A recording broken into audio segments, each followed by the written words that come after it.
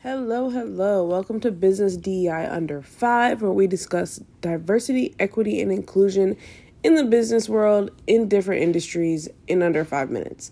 I'm your host, as usual, Joelle Clayborne, and today we're talking about DEI in the entertainment industry. The entertainment industry has been long plagued by an exploitation of Black culture in media and entertainment, from blackface in early Hollywood to the continued appropriation of Black culture without proper credit or compensation. The entertainment industry has a long way to go in terms of treating Black culture and BIPOC culture in total with the respect that it deserves.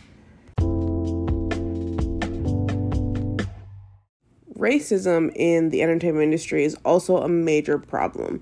Despite the fact that Black people make up a significant portion of the population, they're often overlooked for roles, awards, and other opportunities in the entertainment industry. Not only is this unfair, but it also perpetuates harmful stereotypes about Black people.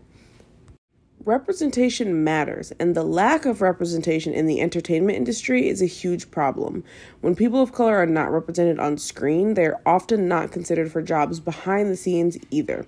This lack of representation leads to a lack of diversity in the stories being told, which in turn perpetuates harmful stereotypes.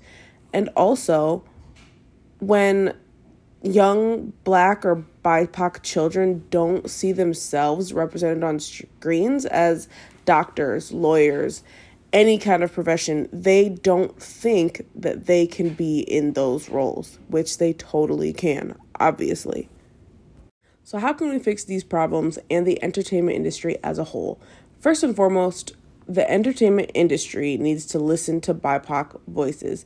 This means hiring more BIPOC executives, writers, directors, producers to ensure that the perspectives of BIPOC people are being represented in the decision-making process and in these films. Additionally, the industry needs to acknowledge and address its history of exploitation and racism. This means apologizing for past wrongs, making a concerted effort to rectify them, and it also means ensuring that BIPOC people are paid fairly for their contributions to the industry. Don't even get me started on TikTok. I'll have to do a whole nother episode on social media and TikTok specifically when it comes to BIPOC and specifically Black culture. For BIPOC people looking to join the entertainment industry, my advice is to find allies and mentors who can guide you through the industry. Seek out networking opportunities, build relationships with people who can help you navigate the challenges. Don't be afraid to speak up for yourself and your ideas, and always remember the value that you bring to the table. There will be no imposter syndrome in this household because you are valuable and you are worth it, and you can do it. You are successful. Don't even think otherwise. The entertainment industry has a long way to go when it comes to diversity, equity, and inclusion, but by listening to Black voices, BIPOC voices, acknowledging past wrongs, making an effort to rectify it, we can create a more inclusive and equitable industry that truly represents the diversity of our world and pays Black people. But yeah, that's it for today's episode. Thank you for listening. Be sure to tune in next time for more conversations about DEI in the business world and in different industries.